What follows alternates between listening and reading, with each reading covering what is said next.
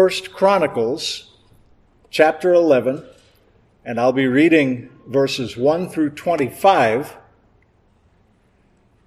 Following the reading from First Chronicles 11, we'll turn over to 2 Corinthians, chapter 10, and read verses 1 to 6. We'll begin with First Chronicles, chapter 11.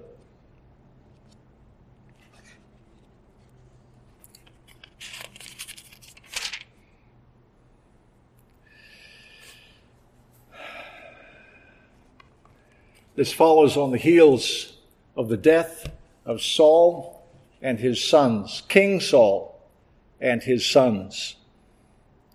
1 Chronicles 11. Then all Israel gathered to David at Hebron and said, "Behold, we are your bone and your flesh. In times past, even when Saul was king, you were the one who led out and brought in Israel, and the Lord your God said to you, 'You shall shepherd my people Israel, and you shall be prince over my people Israel.' So the elders of Israel came to the king at Hebron, and David made a covenant with them in Hebron before the Lord, and they anointed David king over Israel, according to the word of the Lord through Samuel. Then David and all Israel went to Jerusalem, that is, Jebus. And the Jebusites, the inhabitants of the land, were there. The inhabitants of Jebus said to David, 'You shall not enter here.' Nevertheless, David captured the stronghold of Zion, that is, the city of David. Now David had said, 'Whoever strikes down a Jebusite first shall be chief and commander.' Joab, the son of Zeruiah, went up first, so he became chief. Then David dwelt in the stronghold, therefore it is called the city of David. He built the city all around from the Millo, even to the surrounding area, and Joab repaired the rest of the city. David became greater and greater, for the Lord of hosts was with him. Now these are the heads of the mighty men whom David had, who gave him strong support in his kingdom, together with all Israel, to make him king, according to the word of the Lord concerning Israel. These constitute the list of the mighty men whom David had. Jashobeam, the son of a Hachmonite, the chief of the 30. He lifted up his spear against 300, whom he killed at one time. After him was Eleazar the son of Dodo, the Ahohite, who was one of the 3 mighty men. He was with David at Pasdamim, when the Philistines were gathered together there to battle, and there was a plot of ground full of barley, and the people fled before the Philistines.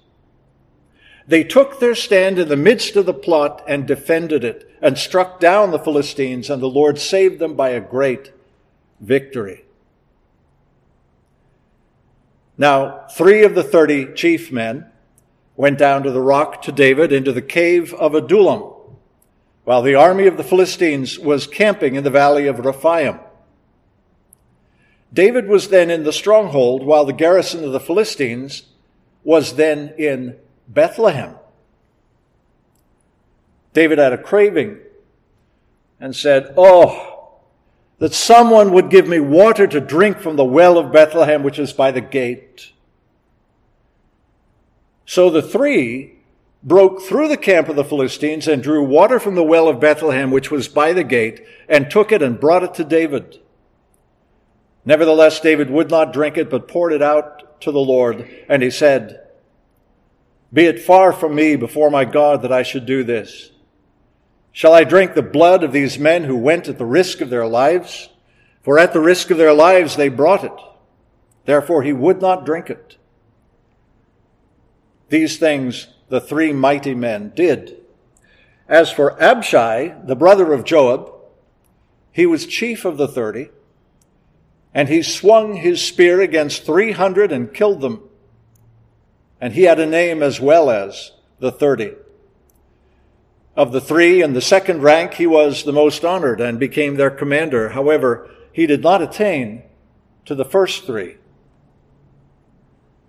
Benaiah the son of Jehoiada, the son of a valiant man of Kabzeel, mighty in deeds, struck down the two sons of Ariel of Moab. He went down and killed a lion inside a pit on a snowy day. He killed an Egyptian, a man of great stature, 5 cubits tall. Now in the Egyptian's hand was a spear like a weaver's beam, but he went down to him with a club and snatched the spear from the Egyptian's hand and killed him with his own spear.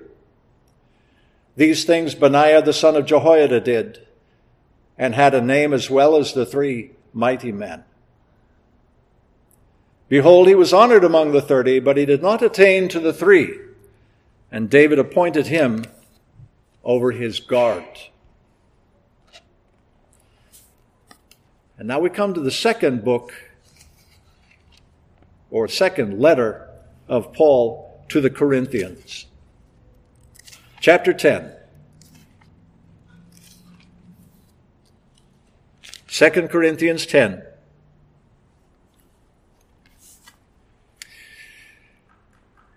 Now I, Paul, myself urge you by the meekness and gentleness of Christ.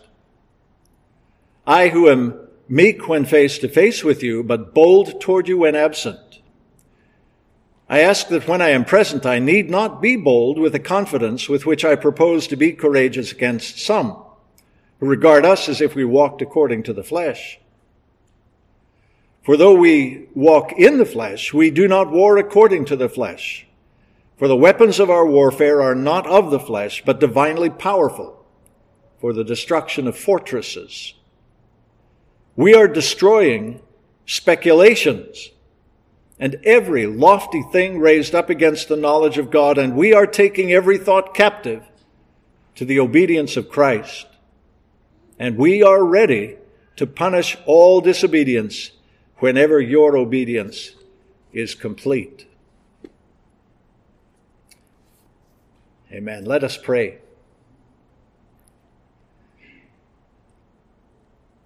Our Heavenly Father, we thank you for sending into the world in these last days the powerful ministry of your Holy Spirit. We thank you that you equip your saints by your Spirit to be bold, to be resourceful, to be true, to be loyal to Jesus Christ above all. We ask for your blessing upon this, our understanding of this text and this exposition of it. Help me, I pray. Help us all to hear, to understand, and to be blessed and edified. We humbly ask in Jesus' name. Amen.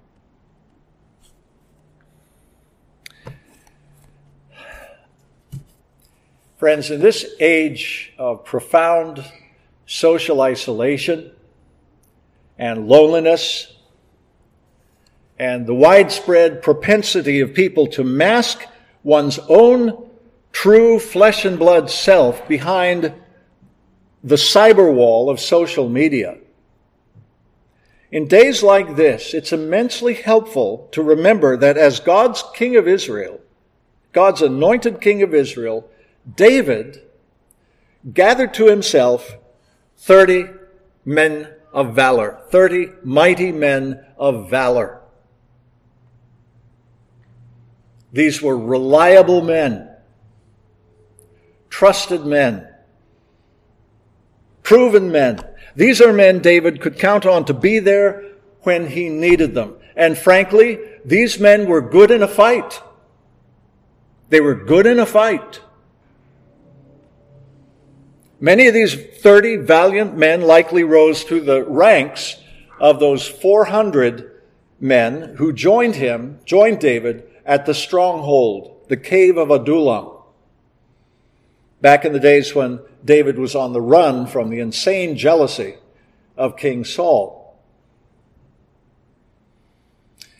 Taken as a group, these 400 Adullamites who gathered themselves to David were rough men. They were rough men, and not just rough around the edges. Nature, combined with hard experience in life, had made most of these 400 Adullamites bad to the bone. They were bad to the bone. These were men not to be messed with. 1 Samuel 22 follows on the heels of David's ejection from the court of Achish, the king of Gath, a Philistine. So great was the fear of that great Israelite warrior, David, there among the Philistines. They feared him so much that Achish had to send David away. They wouldn't go to battle. The Philistines wouldn't go to battle if David was among them.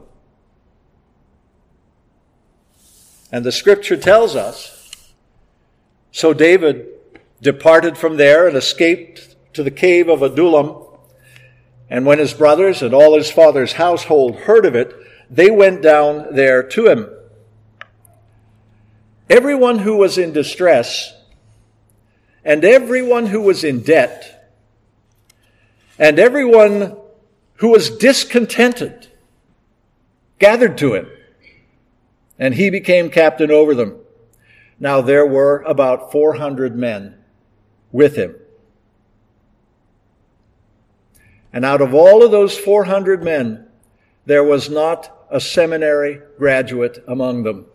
There was not a Bible college graduate among them. In fact, you could be pretty sure, given this data that we have on these men who went to him at the cave, the data that some of these 400 oddballs for whom David became responsible weren't much more than just so many more mouths to feed. But in those shared desperate times of exile and hardship, 30 of them proved themselves. For the sake of God's kingdom, over which David now reigned rightfully as God's anointed, these bold, resourceful men placed themselves at David's disposal. And they did remarkable things, didn't they? Look at the record. Jashobeam, Eleazar, Abishai, Benaiah, and those three stout-hearted invincibles who for David's sake broke into Bethlehem, which was held by the enemy, broke into Bethlehem just to fetch for their captain a refreshing sip of water from the well of his old hometown.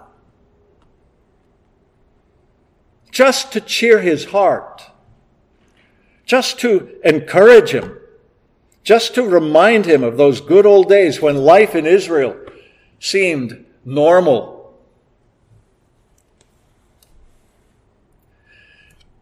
The accomplishments of these 30 men are not those of your average 9-to-5 work day. These are exploits. These are above and beyond the call of duty. These are, as they used to say probably 100 years ago, these are deeds of daring do. And dear ones, you can count on it. Whatever the times in which we live, it's by his deeds, not by his words, but by his deeds, that we come to know man's true value. Deeds, not words. Now, I mention these men because we've gathered here this evening to elect ruling elders. And I want you to consider this, that the virtues displayed by these 30 rough and tumble men of the past, virtues that were exercised for David's sake, these virtues easily parallel those of the men who today shepherd the flock of David's greater son, our Lord Jesus Christ. Now, I put it this way because boldness for the kingdom of God takes many different forms. God raises up men to meet not the needs of the past, but the needs of the present. Armies today, if they are smart, if they're led by smart generals. Armies trained to fight not the last war, but the next one. So if the need of the church today were for disarming and slaying Egyptian giants, if the need of the church today were for mowing down 300 men in a barley field, or defending barley fields, or killing lions in pits on snowy days, if that were the need of the church today, then we would be electing men tonight who had the proven ability to do those things.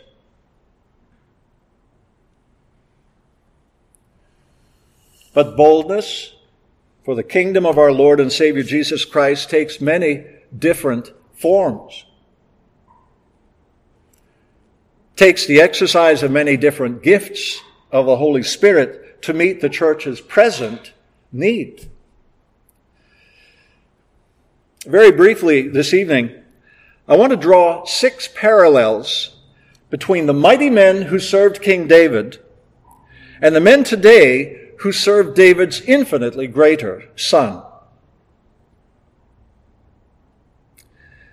First of all, consider, if you will, that both groups of valiant men, those back then and those now, are men of experience. Experience. What we're reading here in 1 Chronicles 11 is essentially the resume of several extraordinary men in His Majesty the King's service. And they didn't become such men of extraordinary usefulness in the king's service merely by staying home and reading books. Now, I'm not knocking reading books, but there's more to it than that. These men became extraordinary through year after faithful year of conditioning and practice.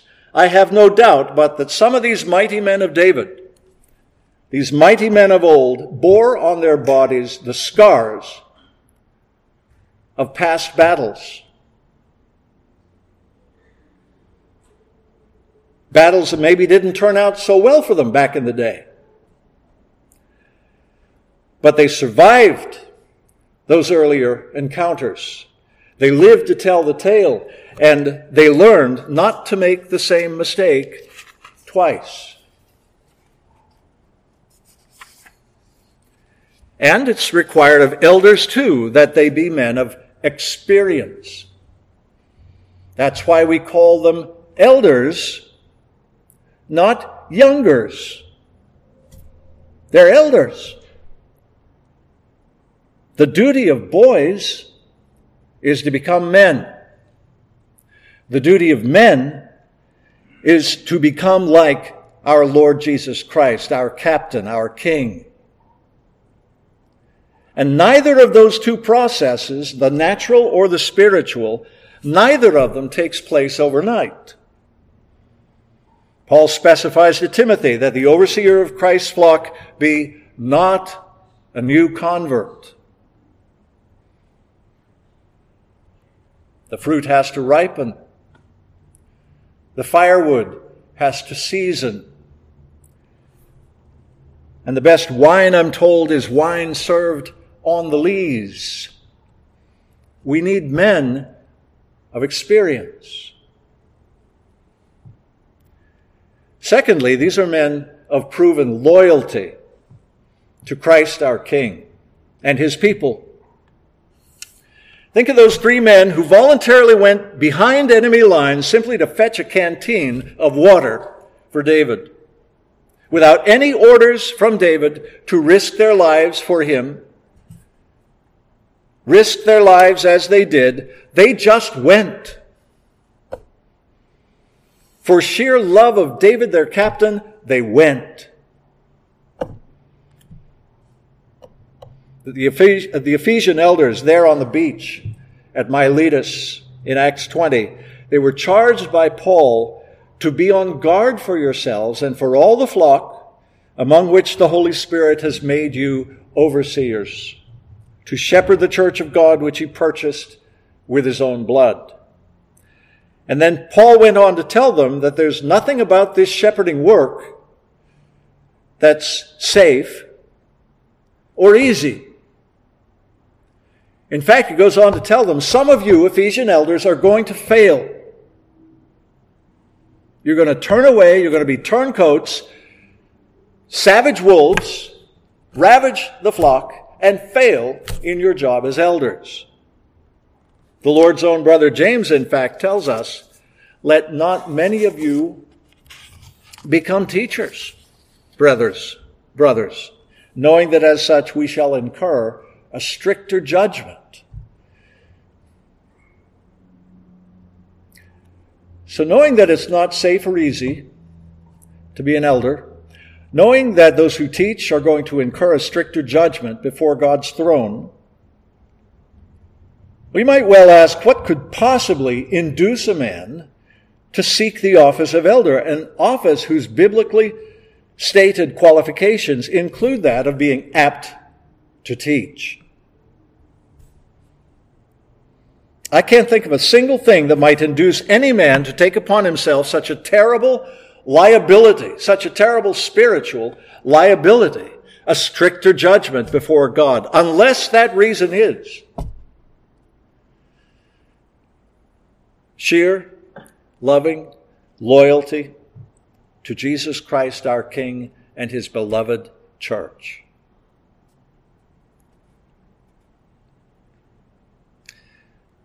A third characteristic.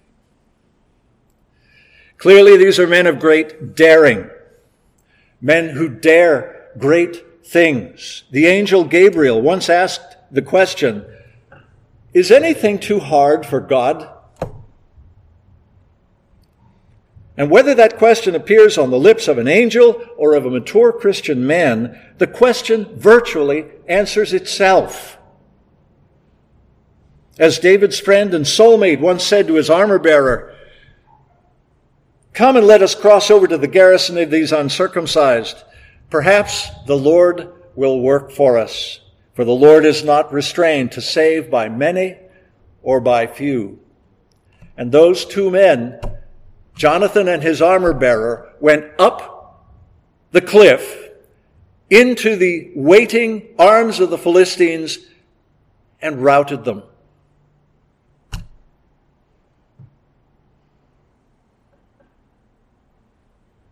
They dare great things for the kingdom of God and of his Christ.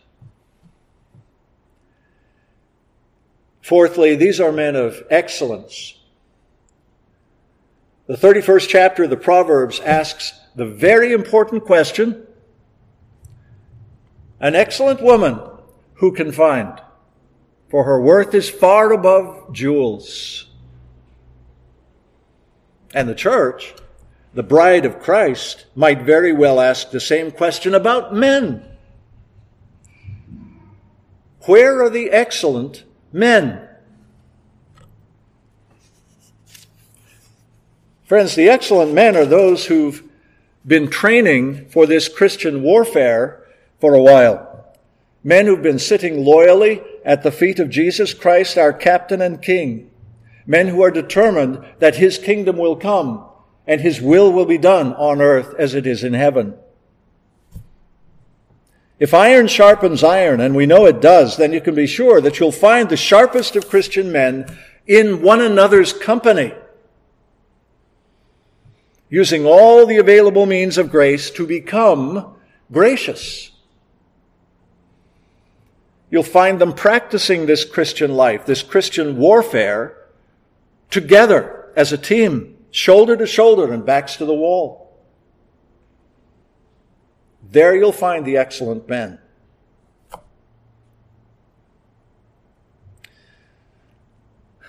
Fifthly, they are by grace men of great resolve. Great resolve. The mere word of David was the hill on which every last one of his 30 mighty men was ready to die. So it is with every true soldier of Jesus Christ. If Christ has willed it, then beyond all doubt it will be done. And the Christian man will either see it through to its end or die trying. They're men of great resolve. Because finally, he's a man of selfless service. Selfless service. These are men who ask themselves, why am I here if not to serve Jesus Christ, my Lord and King? Why am I here but to put the interests of others ahead of my own?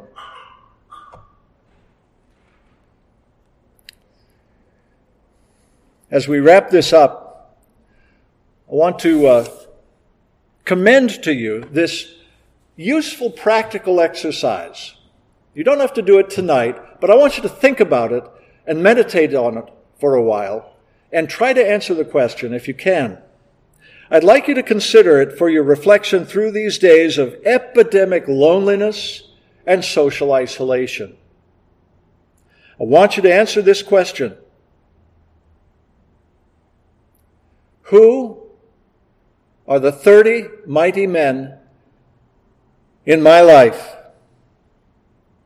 The 30 mighty men that I can count on to be there whenever I need them. Ask yourself that. And you may be thinking, 30? 30? I don't have 30 friends in the world. So let's start here. Who are those who even attain to the 3 in your life?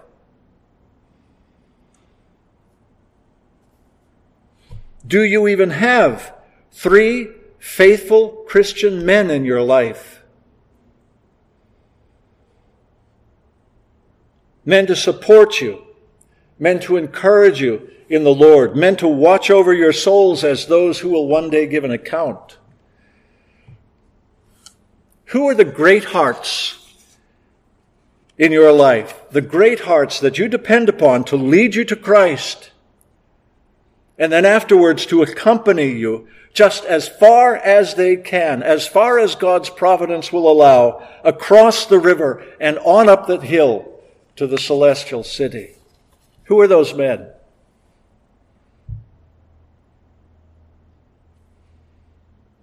Christian fathers, I hope. Christian husbands. Christian brothers. Christian elders. Let these become the church's men of renown.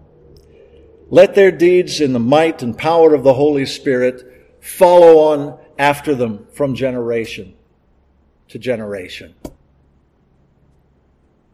Amen. Let us pray. Our Heavenly Father, we thank you for the means that you use to accomplish the ends that you have in mind for your people. We thank you for the web of wholesome, godly relationships into which you draw us with the intent of transforming us into the image of those older than us, wiser than us. Each of us now raises from the banks of memory those men and women who have gone before us and taught us what it is to follow Christ as a man or as a woman.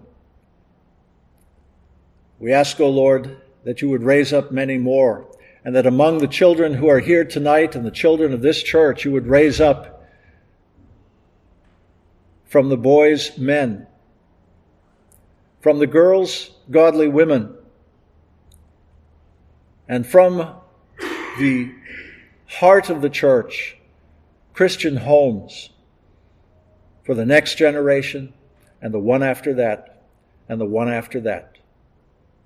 Grant these things, we pray, for your glory and the good of your bride, your body, your church.